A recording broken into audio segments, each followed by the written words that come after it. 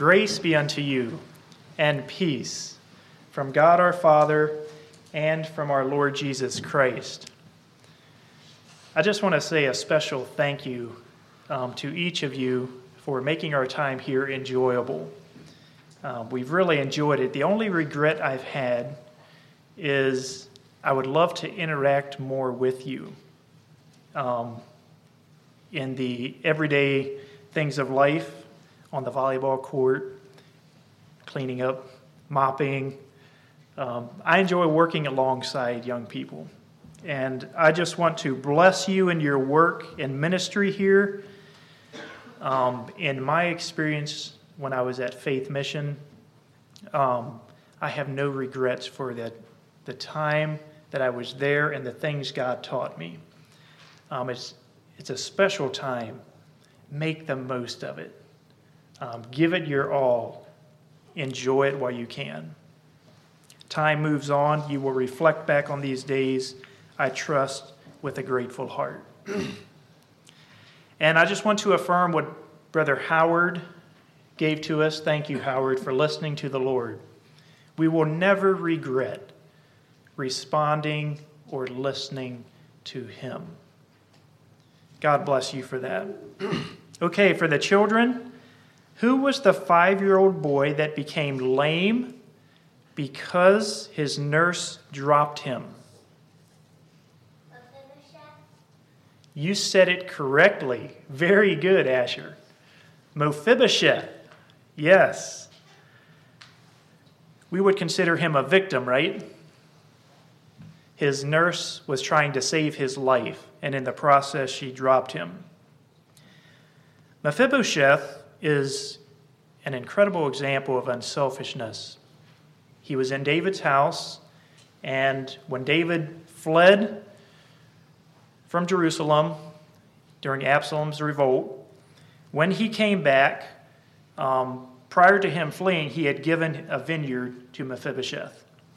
And another man came in and took that vineyard, and David gave it to him because he thought Mephibosheth had turned against him, only to discover Mephibosheth could not go along with David because someone took the donkeys or the camels, his ride. He was lame on both feet. And Mephibosheth said, "Let the man have the vineyards. I really don't care about them. As long as I can sit at David's table, I'm satisfied with that." So Mephibosheth is a tremendous example of humility. And thank you, children, for the good job you did on your homework. Well done. Turning our thoughts and hearts to the message this evening, we'd like to look at the picture or subject of the altar. And for those of you who received a paper, I would like to hear some words from you. When you hear the word altar, what are some words that come to your mind that describe an altar? Anyone? Sacrifice. Sacrifice. Thank you. Mediation. Mediation. Very good. Worship. Worship. Surrender.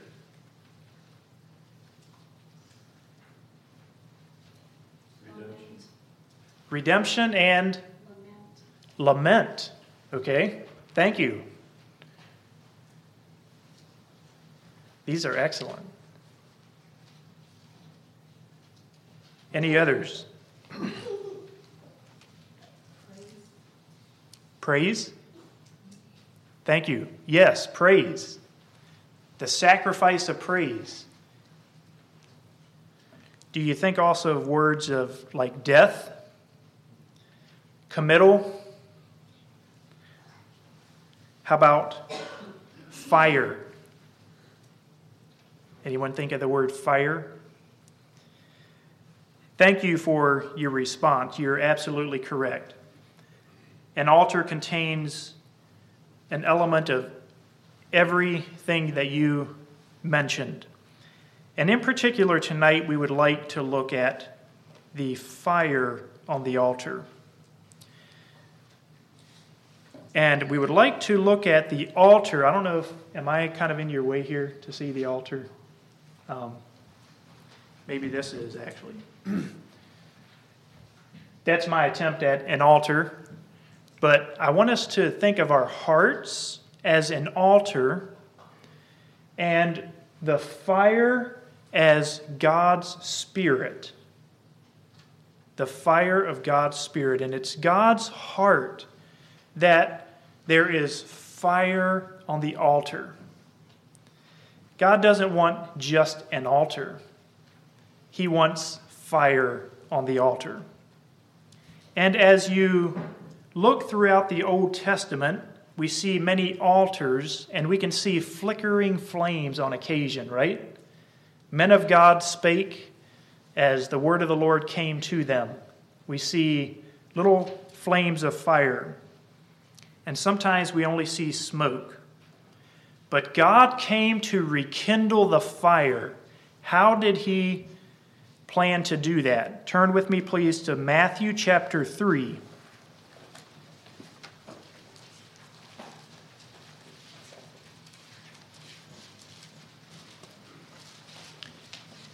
Verse 11.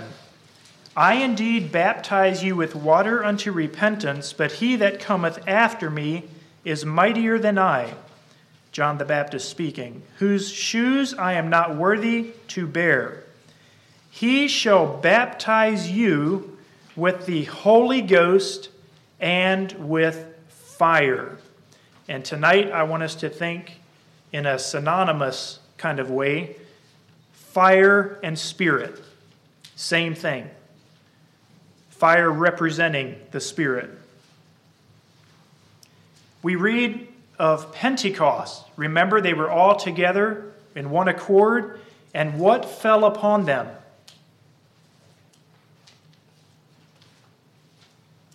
Cloven tongues of fire, right? And they were filled with the Holy Spirit. And when that happened, a mighty movement began. It was like the batteries were activated, so to speak.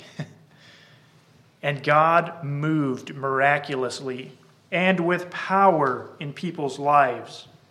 So I would like for us to capture God's heart for rekindling the fire within our hearts. He wants us to be filled with His Spirit. So tonight we're going to look at 3 altars in Scripture and gather a nugget from each one, a particular nugget from each one. So the first one is Genesis chapter 4. The first 12 verses, I will simply relate the story to you. It's the story of Cain and Abel. And you remember that Cain's offering was not accepted, and Abel's was. And this angered Cain. And God actually came to Cain and offered him a redemptive way. He said, if you do well, you will be accepted. And there's a longing within the human heart, deep down, for acceptance, right? And we try to find that acceptance in many other ways. But I want you to know that even if you're given the acceptance you think would satisfy from those around you, it's never enough. You will only find true satisfaction in being accepted in the beloved by Christ. Then you can actually receive the acceptance of others without it being a sponge that's never filled. So the lesson I want us to learn, that Cain had to learn, or should have learned, Cain wanted God to meet him on his terms. And when that didn't happen, the easiest thing for Cain to do was to remove his brother Abel, who he thought was the problem. How about if we just take away the altar that's accepted, then mine's the only one left to be accepted, right? No, it doesn't work that way. So here is the primary principle I want you to gather from this altar. Wherever there's relational strain, check the altar. there is an inseparable principle that my relationship with God affects my relationship with others. And my relationship with others affects my relationship with God. Whenever there's strain relationally, check the altar. Cain was given an opportunity to fix something that he was a part of the problem. Instead, he tried to fix the relational issue by removing his brother who was righteous. A concerned husband went to his doctor one day and said, "I think my wife is losing her hearing. Whenever I tell her something, she asks me to repeat it several times." And so he said, "Well, why don't you go home and get about 15 feet away from her and ask her something. And if she doesn't respond, move closer 5 feet, ask again, and we'll get an idea of how severe her hearing loss is." So the husband went home, stood in the doorway, and his wife was chopping up some vegetables for supper. And he said, "Honey, what's for supper?" No response. He moves 5 feet closer. "Honey, what's for supper?" No response. He moves closer and asks the same thing. Still no response. Finally, fed up, even though he didn't have supper, he goes right up behind her, about an inch away, and says, "Honey, what's for supper?" And she said, for the fourth time, "Vegetable stew." You see, we often perceive the problem to be someone else, when really we may be part of the problem. Second altar, Genesis chapter 22. This is the account of Abraham being asked to sacrifice his son Isaac. Isaac was a promised son given to him by God. This was not just any son. This was a miracle child. And Abraham was asked to give up the son, notice the words, "whom thou lovest." God asks us sometimes to sacrifice or to give up what we love. And he doesn't do that to be mean or just to be cruel to us. There's a purification of that love for what we love that happens. Really, God was testing him to see, do you love me more or the son I gave you more?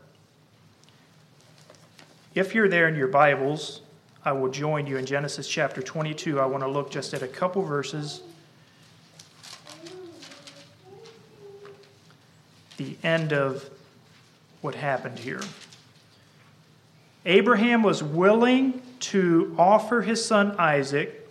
I can't imagine the turmoil that could have been in his heart. I don't know if he even told his wife.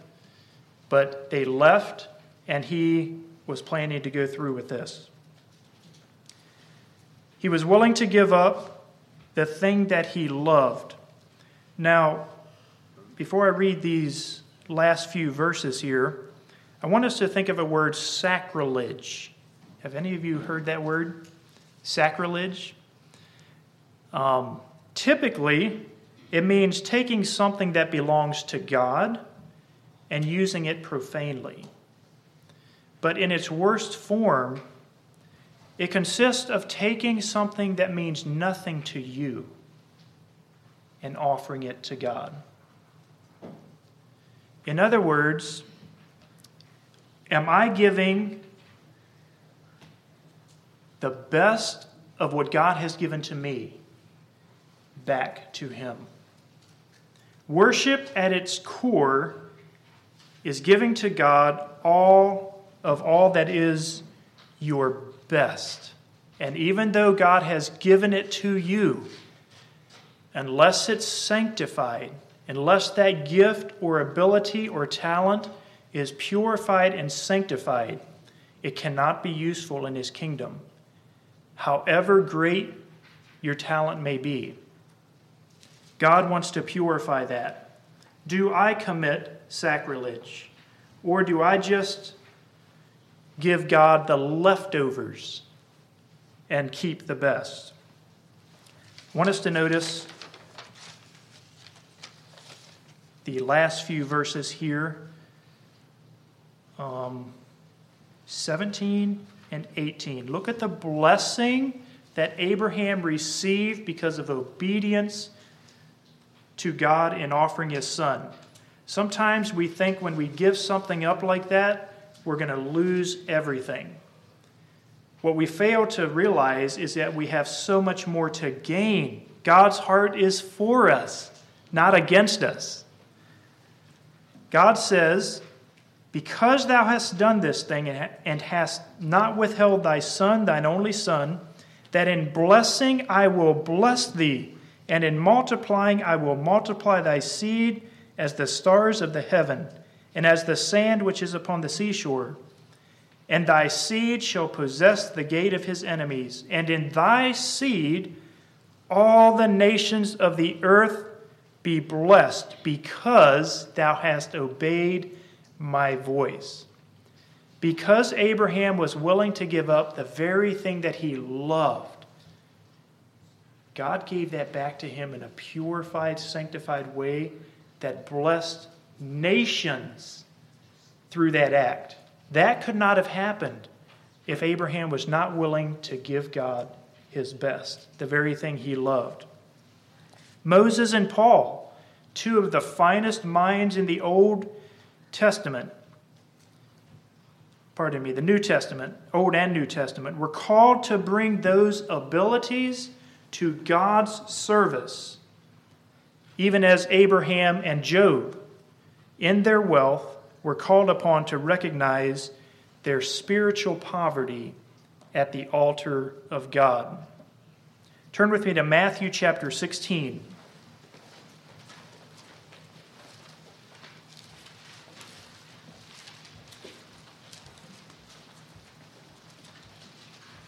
Let's read verses 24 through 26.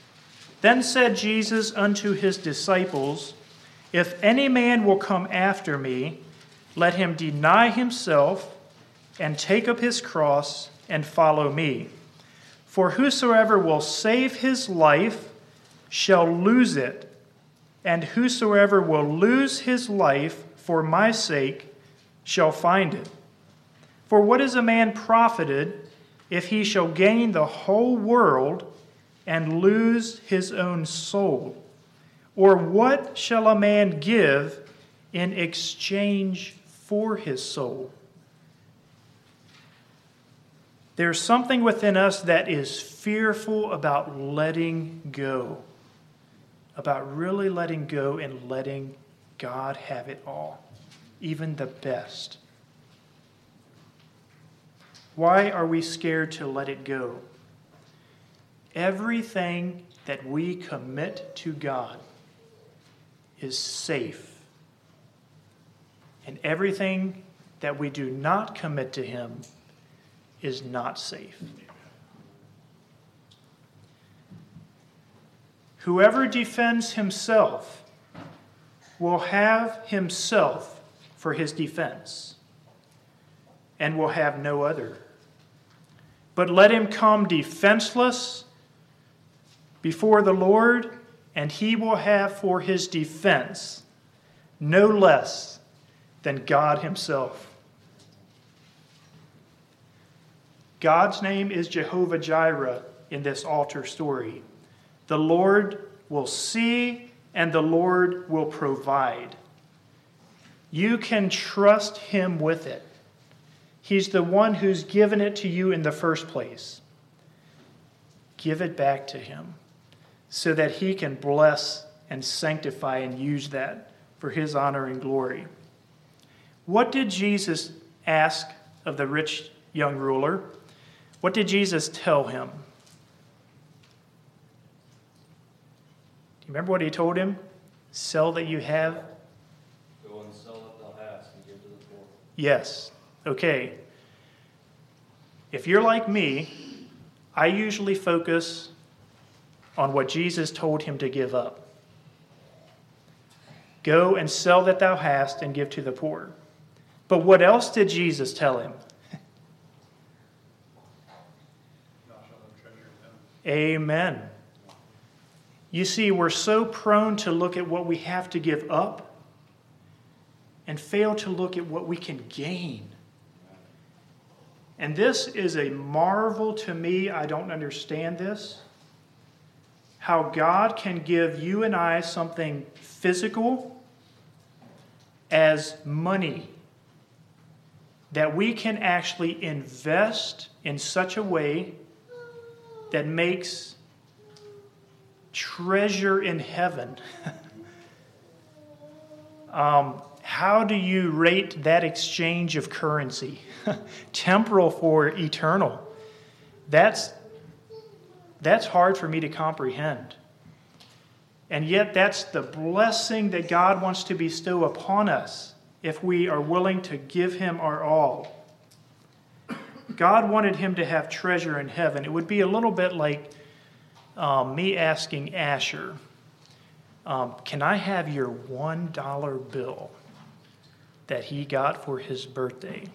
And that to him is all the money in the world that he has, okay? And I would offer him $100 if he would give that to me. Now, Asher could go around and say, Daniel asked me to give up my dollar. And he could say, that wasn't nice of Daniel to do. Or he could go around and say, Daniel offered me $100 if I gave him my one. You see what the focus does. Don't just look at what we have to give up. Look at what God wants to bestow upon us. So much more.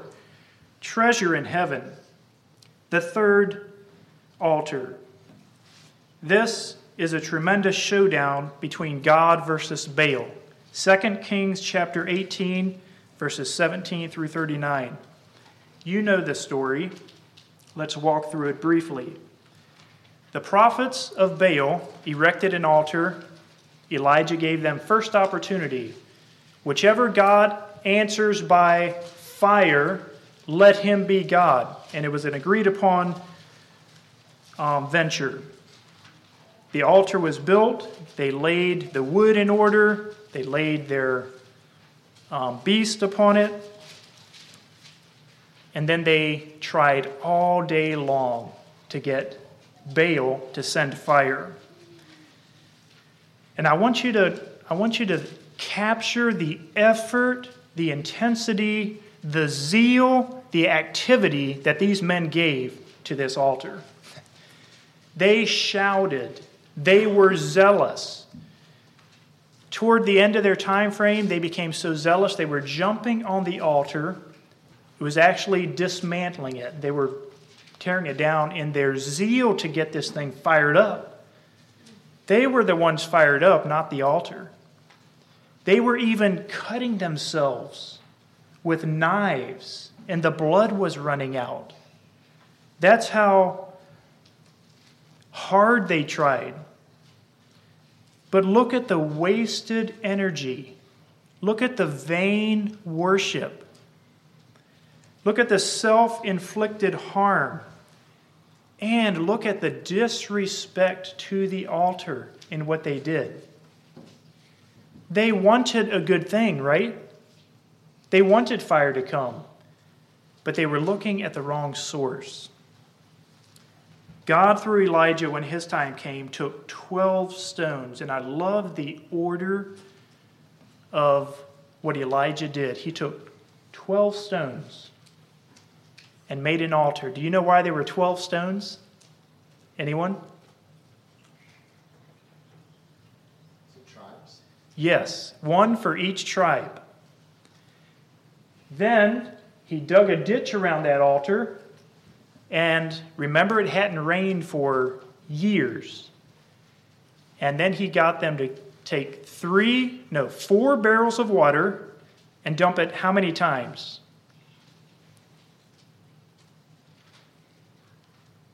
3. They did it, yes, 3. They did it once, he said, do it again. They did it twice, he said, do it again. What's 4 times 3? 12. Do you see the order that's happening here?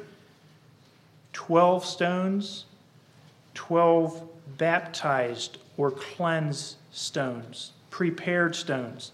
He laid the wood in order. He had the bullock on it properly. And then it was as though Elijah was simply to align the altar properly so that the fire of God could fall. And before he even could ask for the fire, it fell and consumed everything on that altar. The wood, the stones, the altar, the bullock. And it was at the time of the evening sacrifice.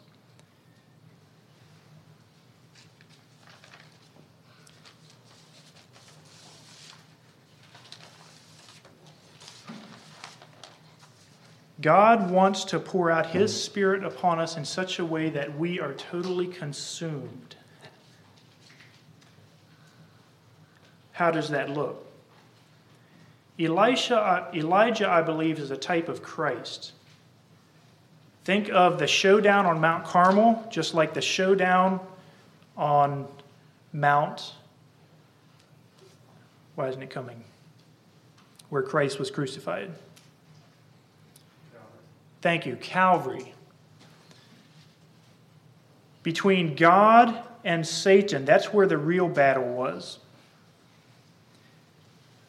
He was taken up into heaven just like Christ in a whirlwind. Elisha comes on the scene as a type of the Spirit of Christ. And if you look at what Elisha did, so many things represent the Spirit in his life. You remember he healed water with salt. He made empty vessels full. He raised a dead son. He taught the sons of the prophet. He told the words of the king in his bedchamber. We think we have some secretive communications here sometimes. This was before smartphones or hidden cameras and all that kind of stuff. He told Naaman through his servant, wash and be clean. This is incredible to me. Elijah had incredible, miraculous power in his life. And do you know what Elisha asked for? Elisha asked for a double portion of Elijah's spirit. And this, may I say, blows my mind. To have a double portion of Elijah's spirit, let me just give you a little glimpse of what Scripture says, what that power looked like. After Elisha had died and was buried, there was a group of men who were burying a young man.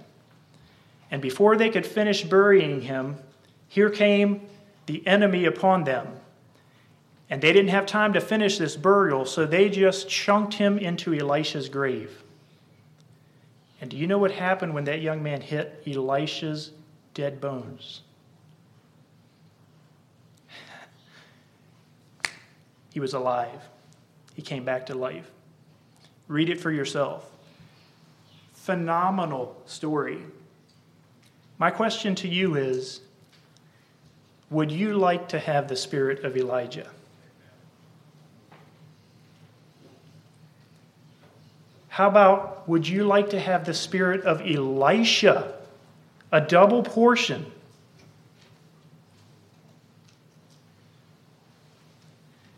Did you know it's possible to be filled with God's Spirit. The Spirit of Him that raised up Jesus from the dead can dwell in you and I. And that's far beyond the double portion. That's available for your altar and my altar. How does that look?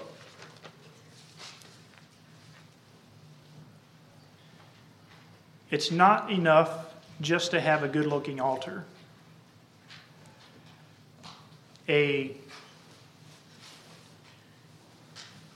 church member went and visited his neighbor one day, and as he went to leave, he put his suit coat on, and his neighbor said, "You know what?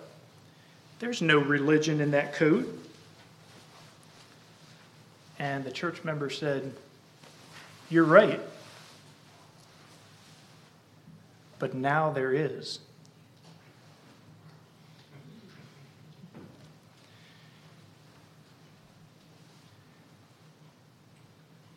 There was a young man driving down the road, and he happened to look across the field, and he saw this man pumping water.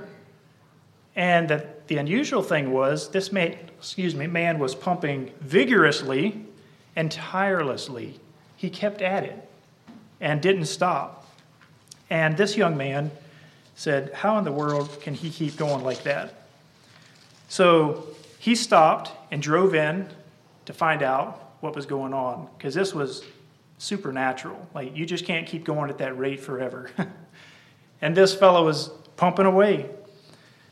He drives up and takes a closer look, and what he discovered was this was an artesian well, that it wasn't a real man, it was a fake man, but the wooden man was hooked up to the artesian well.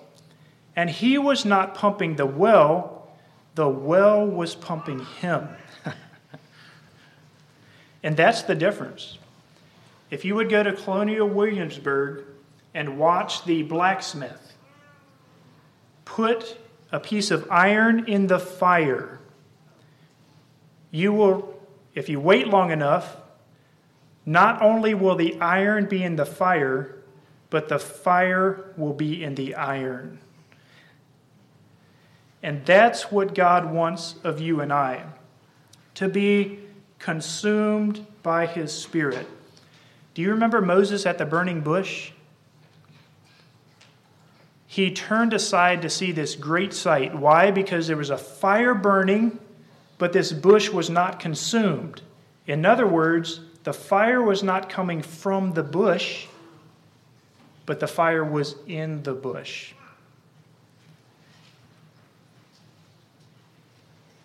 And when that happens in our life, people want to turn aside to see this great sight. How can he live like that? Where is that fire coming from? And it testifies of God. I would like to give 2 illustrations of applications to the altar here in closing. And this one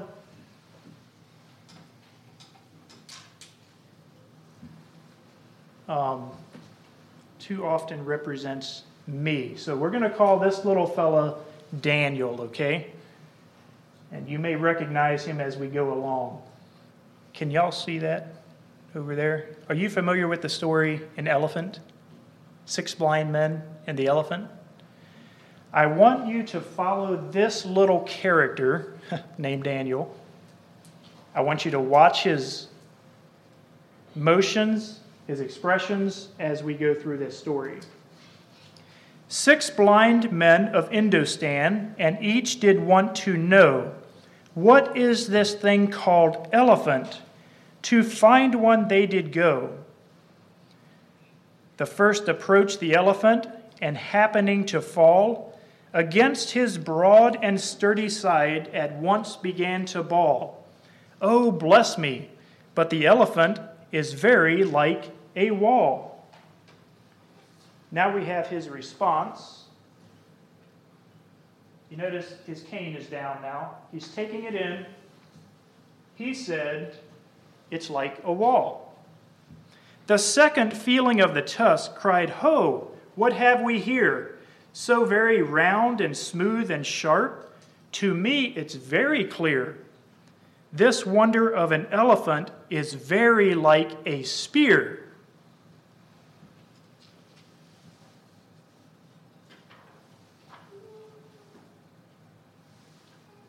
He's still taking it in, but he's repeating what he's heard. He said, "It's like a spear." The third came near the animal, and happening to take the squirming trunk within his hands, he soon began to quake. "I see," squeaked he, "the elephant is very like a snake."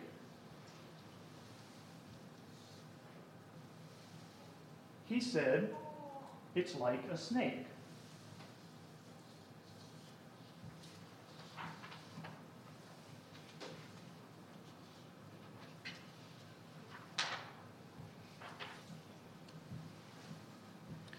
The fourth reached out with his eager hand and felt about the knee. "What this stupendous beast is like is mighty plain," piped he. "It's clear enough the elephant is very like a tree." And this is Daniel's perspective now. Notice he's trying to make a point. I said it's like a tree. The fifth, who gently touched the ear, said, "Even the blindest man can tell what this resembles most. Deny it if you can. This marvel of an elephant is very like a fan." Notice the size of letters here. Notice not only does Daniel want to make a point, but now he's starting to raise Cain. I said, "It's like a tree." The sixth no sooner had begun about the beast to grope than grabbing on the swinging tail that fell within his scope. "I see," spoke he, "the elephant is very like a rope."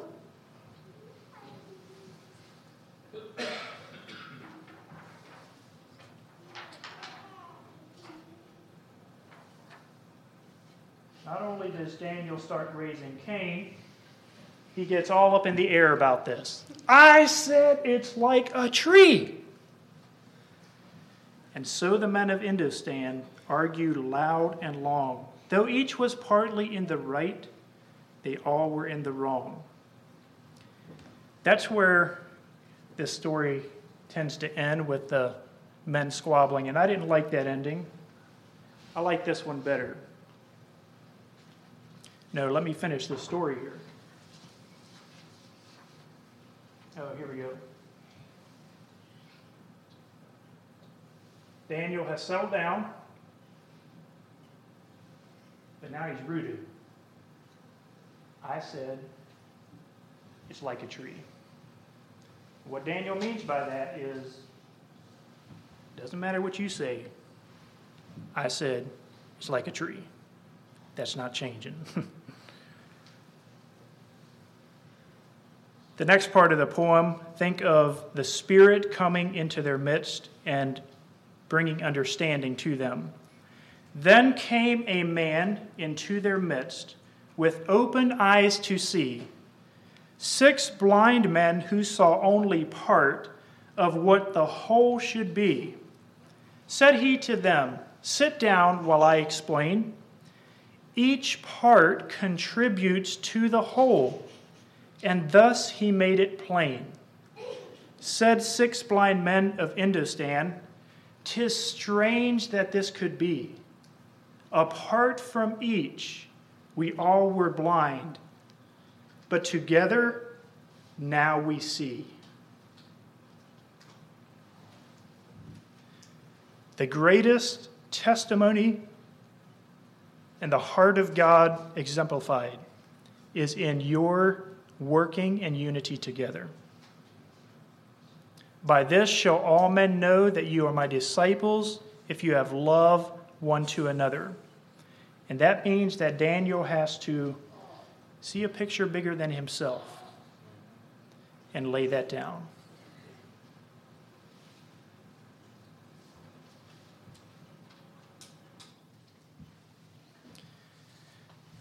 I was having meetings at Faith Mission, and on Saturday they had wood splitting for the men. They had widows in their community, and they were splitting wood for the widows. I happened to be working with one of the men who had a big outdoor furnace, and he could chunk big logs into that furnace. But he and I were breaking these things down pretty small so that the widows could handle them. And he looked at me and said, "These things are toothpicks." And I got the point. But in reflection of that, I began to see, God showed me something I hadn't seen as clearly before. Who had the greater need? The man who could throw in big chunks of wood, or the widow who could only manage small pieces? The widow, right? But here's how it looks in Daniel's life often. I want to be like Nebuchadnezzar, this large tree that people can take refuge in, take shade in, be refreshed by, be sheltered by. And what happens? Here comes the woodcutter and drops this tree. And I say, "Lord, this isn't even right. Now I can't be for you what I want to be. What's going on?"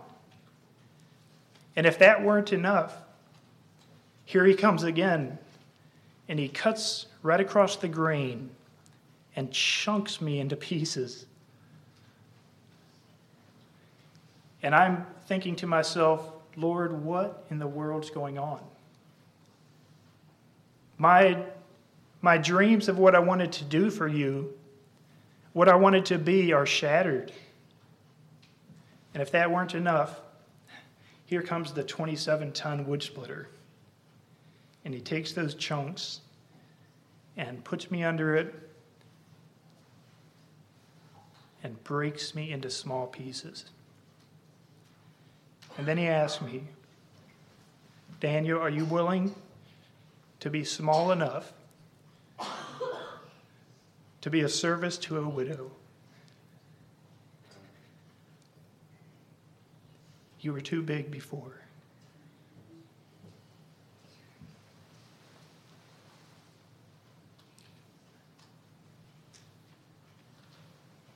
I want to give you comfort as you consider the altar and what God asks of us.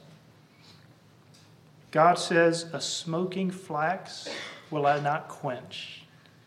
Maybe the fire on your altar is just smoldering or smoking. God wants to fan that. He wants to blow on that. He wants that to erupt into a flame. "A smoking flax will I not quench." Isaiah 43, 1 and 2, "When thou passest through the fire, thou shalt not be burned."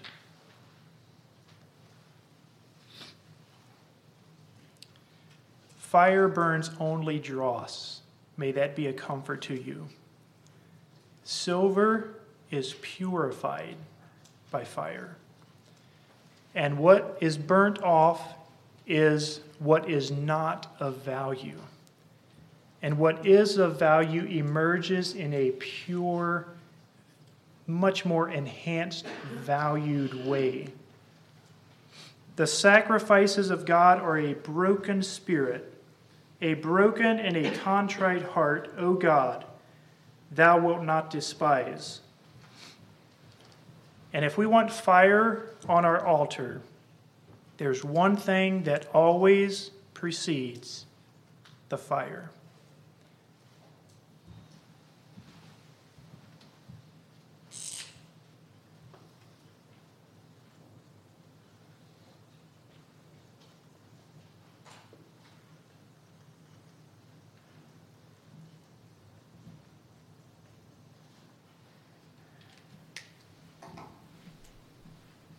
Don't know if you can see that or not. But the cross always precedes the fire. God gives you and I a testing place, an altar. And when he brings us to that point, there are no dozen possible choices. Just one and an alternative. But our whole future will be conditioned by the choice we make. We can choose to experience God's purifying fire now, or we can choose to experience an eternity of hellfire. So as we consider the altar tonight, I want you to think about 3 specific things. Is there relational strain? Check the altar. Have you given God your best? Or maybe something is out of order and you're trying to produce that fire like the prophets of Baal, and you've wearied yourself. You've wanted the power. You want the infilling of the Spirit, but you've been trying to pump the well, and the well hasn't been pumping you. We can't produce it.